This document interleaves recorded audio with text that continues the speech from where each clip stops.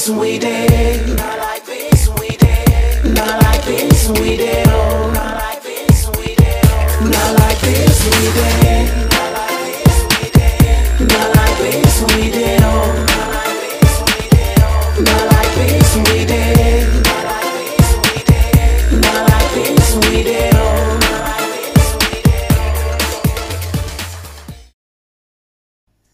Good afternoon and welcome to the first episode on our new podcast, Curiosity Feeds the Cat. The title of our conversation today is called A Question of Morality. And now, why a question of morality? I've always been amused for a long time now that we are often told, more times than we actually care to remember, that our morality is derived from God or gods. And in particular, the adherents of the Abrahamic God always like to tell us that morality, or the human sense of morality, actually comes from the Abrahamic God Yahweh. Now, I don't actually believe this, and I'm going to elaborate on why I don't think this is the case. And the question we have to ask ourselves is there actually any evidence for these claims that if you don't believe in the Abrahamic God, you will not have a sense of morality? And should these claims effectively be taken seriously? Now, if we look at ancient history, we now know that the earliest human attempts to furnish moral codes can be traced back all the way to ancient Egypt and the Sumerians in what we now know as Mesopotamia. One of the earliest law codes that was referenced in antiquity is actually called the Code of Irikaguna. It's the first set of moral and legal provisions in human history that actually include prohibitions against slavery and the abuse of the poor by the rich. By contrast, the Abrahamic religion, if anything, doesn't actually tell you not to keep slaves. It actually tries to legislate what you do with slaves. What I find particularly interesting is that if you look at the Christian Bible, the Christian God actually tells you how to treat your slaves dependent on where these slaves are from. So there are particular passages in the Bible, which I'm going to allude to later on, which essentially tells you that you have to treat Hebrew slaves differently to non-Hebrew slaves, and we will elaborate on that later. But if we talk about ancient law codes, there are quite numerous ancient law codes that are what's the word I'm looking for? The word I was looking for was independent. So you have the Code of Irikaguna from ancient Lagash, which is in Mesopotamia. That is the earliest law code that we can find references to in ancient history. And you have the Code of Ornamu from Sumer, which is dated to around 2100 BCE. And we also have the Law Code of Hammurabi, which is actually quite well known, from Babylon, which preceded the Mosaic law by about 1,000 years. Now, the Code of Hammurabi is actually notoriously severe, but it did introduce two of the most important tenets of modern justice, which is the presumption of innocence and the opportunity for the plaintiff and defendant to present evidence. Interestingly, we also have the Code of the Neslim from the Hittites in what is now modern-day Turkey, which actually regulated several aspects of their rapidly expanding empire. Now, one of the most significant topics concerned, again, the treatment of slaves. When you compare how other societies treated slaves, the Code of the Neslim was actually surprisingly fair. It allowed slaves to marry whoever they wanted. It allowed slaves to buy property. It allowed them to open businesses and to purchase their freedom. But most significantly, under the Code of the Neslim, slaves were not actually treated as human chattel or property that could be used and abused by their masters however they saw fit. They had a limited number of rights that guaranteed them a level of dignity and protection.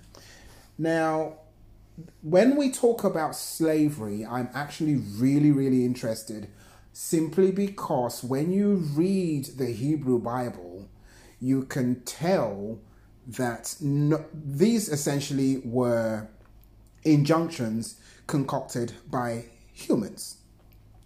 And you only have to read, I believe it is Leviticus 25 verses 39 to 46. I'm going to find it and I'm going to read it out exactly what it says. Now, the passage in question is actually Leviticus 25 verses 39 to 46. So I was actually correct. And it reads like this. And if one of your brethren who dwells by you becomes poor and sells himself to you, you shall not compel him to serve as a slave. As a hired servant and a sojourner he shall be with you, and shall serve you until the year of Jubilee. And then he shall depart from you, him and his children with him, and shall return to his own family. He shall return to the possession of his fathers, for they are my servants, whom I brought out of the land of Egypt. They shall not be sold as slaves. You shall not rule over him with rigor, but you shall fear your God. And as for your male and female slaves, whom you may have, from the nations that are around you, from them you may buy male and female slaves. Moreover, you may buy the children of the strangers who dwell amongst you, and their families who are with you, which they beget in your land. And they shall become your property, and you may take them as an inheritance for your children after you, to inherit them as a possession. They shall be your permanent slaves, but regarding your brethren, the children of Israel, you shall not rule over one another with rigor. Now, I know you're probably wondering why I'm so obsessed with this passage from the Bible. And there's a reason why, because in my opinion, these are not divine mandates. These are things that were concocted by human beings just like you and I. And why do I say this? The tribesmen who concocted these passages in the Bible, they knew slavery was wrong. And the proof is in actually what they wrote. Now, if you read the passage that I've just mentioned, you have to ask yourself, why did they make a distinction between how you treat Hebrews and non-Hebrews?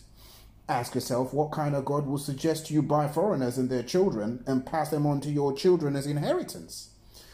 It's there for everyone to see that the Abrahamic God allegedly thinks it's okay to buy and sell foreigners, keep them forever, but you must treat Hebrews more kindly. This is actually more revealing than we realize, and it tells us all we need to know about these ideologies. And the point is that these are man-made. These ideas are innate in humans. The writers of the Bible, they knew slavery was wrong, but they were okay with it as long as it was not their fellow Hebrews who were being enslaved. Now, if you are to accept that religion is where we glean morality from, then clearly there's something inherently wrong with these ideologies and with these books. Now, the interesting thing is that if you look through ancient history, you can see different cultures coming up with their own ideas of what is right and what is wrong. It is clear to me that the idea of doing good and doing bad is something that we all, children know this. You can see children display empathy and fairness, and nobody actually needs to teach them this. Now, one of the oldest recorded systems of morality was the ancient Egyptian concept of ma'at, which evoked concepts of straightness, evenness, correctness or rightness, truth, justice, and order. Ma'at was central to the development of ancient Egypt, their religion and their ethics. They didn't believe in the Abrahamic God. Obviously, they believed in a completely different set of gods, a pantheon of gods. But this philosophy of Ma'at extended to virtually every aspect of ancient Egyptian life and death. And according to the Egyptian Book of the Dead, a freshly departed soul would have to recite 42 negative confessions as part of their trial in the underworld. Now, some of the examples are, I have not slain man or woman, I have not uttered evil words. If the soul essentially had not fulfilled all 42 negative confessions, then the idea is that their heart will be eaten by Amit the devourer. The 42 confessions were memorized by every Egyptian citizen and therefore can be seen as a kind of institutionalized system of ma'at and behavior. And as such, I suppose you can look at it as one of the first recorded laws in Egyptian history. Now, we can leave ancient Egypt alone and we can travel to, say, where I come from in Nigeria. I come from a people called the Yoruba. Now, where I come from, we have a saying, "Ìwà rere láṣọ ènìyàn," which actually means your good behavior is like the clothes that you wear. And I've read a lot about African ethical philosophies, and what I find really interesting is that humanism is actually at the very core of African philosophy. There's a very, very interesting article by Stanford University about African ethics that essentially displays what we now know, that the collective good is what drives morality in these ancient African ideologies. It had absolutely nothing to do with which God you believed in. In fact, it didn't even mention that you had to believe in any God.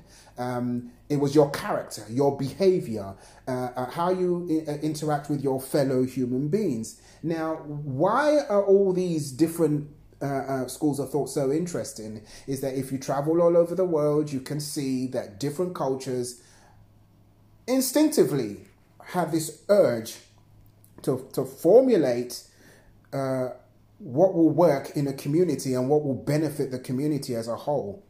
It is my opinion that empathy and compassion drive morality.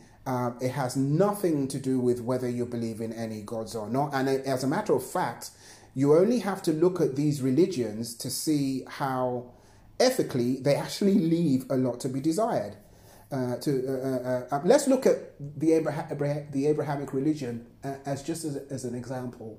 Now, an ideology that is telling you that God put two people in a garden, and these two people had no idea of what is right and what is wrong, and a talking snake came along, which managed to learn how to speak. Obviously, it must have taught itself to speak. Adam and Eve must have taught themselves how to speak and invented the first language to boot. And I suppose the talking snake must have happened to have just been in the same classroom, right? Now, let's even say all that is true. So the talking snake says, eat the fruit, don't listen to what the bearded old dude in the sky said. Just eat the damn fruit and everything is going to be okay. So they don't know. They could not possibly understand what the ramifications of what they're about to do is likely to be. So they eat the fruit and Yahweh allegedly returns and he's very, very upset. And so what does he do? He punishes Adam and Eve, allegedly. And part of this punishment is supposed to be labor pains for Eve and all women, not just Eve, all women. And for Adam, he should have to toil and sweat and labor to feed himself. And this applies to all other men. Now, let's actually look at this for a second. Two naive people listened to a talking snake, which is not actually responsible, because according to the mythology, it was actually Satan. So it wasn't even a snake. Snakes are not actually responsible. But we're asked to believe that snakes got delimbed simply because Satan chose to use a snake as a proxy, right? Now, what we're supposed to believe is God then got really upset. And we've heard in some Christian ideology that this is why there is death and disease. Now think about this for a little bit.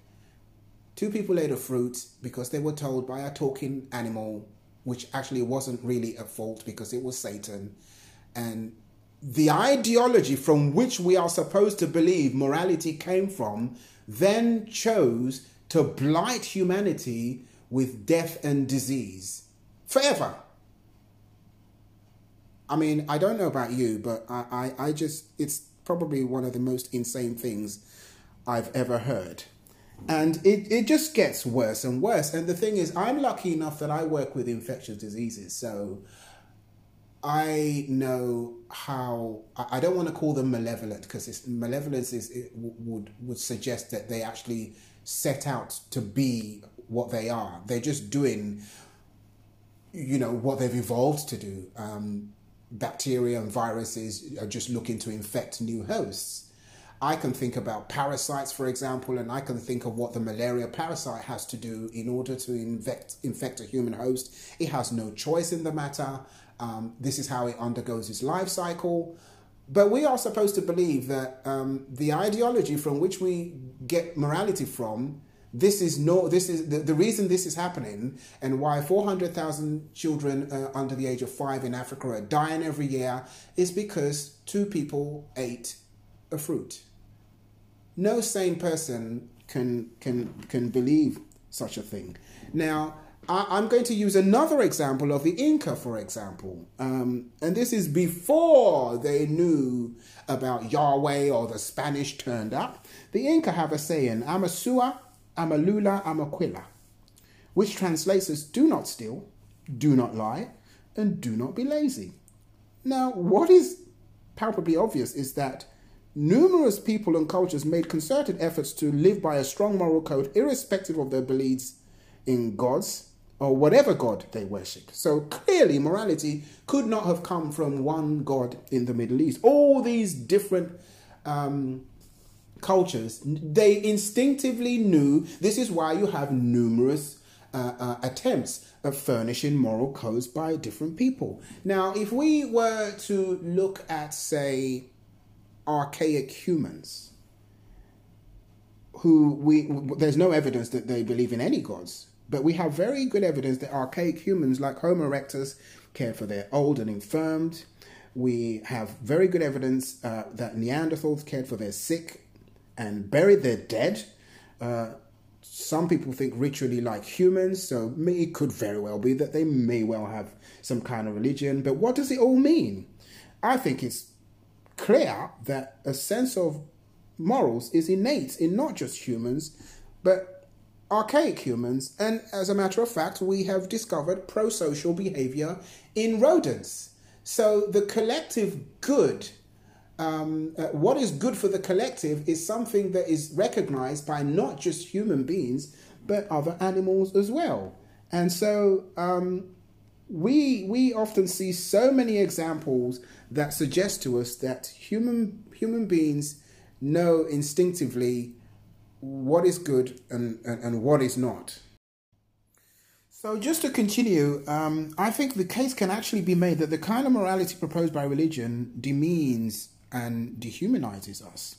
The idea that we derive morality from a god or gods that would advocate slavery, misogyny, infanticide, genocide, and all the innumerable horrors that we find in religious literature, I actually find it quite insulting. Let me give you another example. In the Christian Bible, David commits adultery with Bathsheba, and the Hebrew God is very upset by this. And so what does he do? He doesn't punish David. He kills the baby slowly. Now, I am pretty certain that any human being who did such a thing would be considered not just a monster, but most likely insane. But we read these kind of things in religion, and because we've been indoctrinated with these beliefs from the get-go, we find it very, very difficult to question it. And there are numerous examples of some hideous claims in the Christian Bible that people gloss over, that people try to find excuses for. But I can guarantee you that if any human being was to behave as such, they would be considered to be slightly unhinged. Now, why am I having a rant about religion? The point I'm trying to make is that morality didn't come from the Hebrew Bible, because humans were moral before the Hebrew Bible was ever in existence. I mean, this is actually quite clear.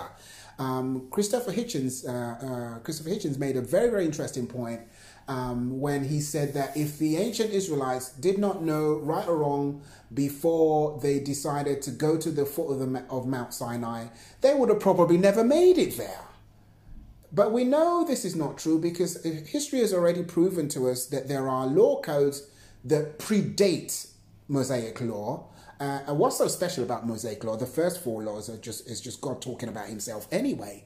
What exactly are you supposed to learn about that? God never saw fit to say anything against slavery. For me, that is actually more pertinent than anything. And so the thinking is that the way we judge what is good and what is bad is essentially driven by empathy and compassion. Now, another thing that religion does very well is they say, okay, you know, our ideology is perfect, and it's the truth, and you're not allowed to question the truth. However, if you question the truth, we are going to roast you. If you don't believe this claim, we are also going to roast you. Now, who in their right mind is going to say, believe 2 + 2 is 4, or I'm going to hurt you? Why would you coerce somebody to accept something that's true when you can just convince them with irrefutable evidence?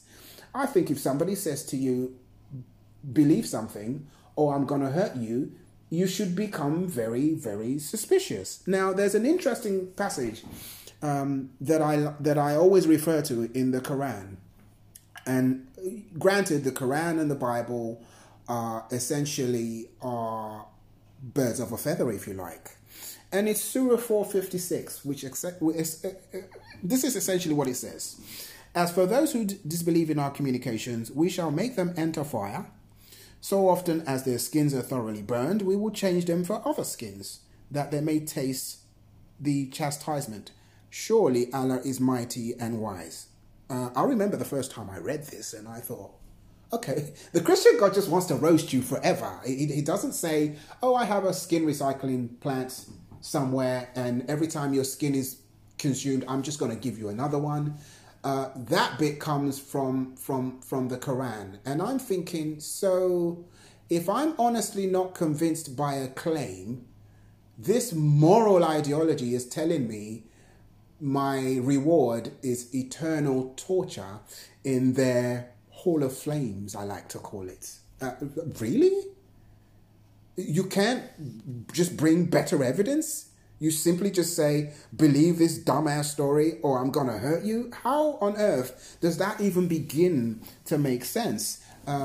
These are not moral claims. There are a lot of things in the book that are not moral claims. But I don't actually have a problem with that, because religion is just one of our earliest attempts at furnishing moral codes. And because it was one of our earliest attempts, it was also one of our worst. Morality is an innate drive in humans. It's not derived from any gods that we worship. And I actually think this is a good thing.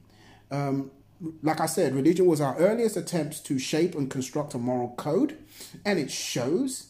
Our innate morality inspired us to concoct a myriad of ideologies that serve as a moral framework. But it is clear to me that the morality gleaned from religion is precisely what you would expect from a species of primate that's barely out of its proverbial diapers. Our species has now, for the most part, struggled to evolve a moral framework that is much more inclusive, more humane, more tolerant, and independent of any religion. And I actually think that really does speak for itself, and that is a good thing. I mean, look at the changes we have made to the way we treat each other in the last 2,000 years. It's still pretty horrendous, but we've moved away from religious teaching. We now have secular laws, which are much, much better than anything you can read in any religious literature. And the reason why the religious literature is found lacking is because these things came in the infancy of our species. They were concocted by primitive humans based on what was prevalent at the time. And you cannot blame them for that.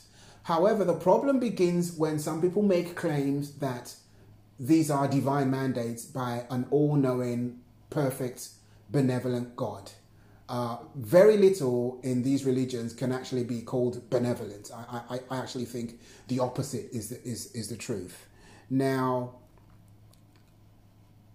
it's a matter of time. We are going to continue to improve, and we are going to continue to evolve a moral framework, and that can only be a good thing.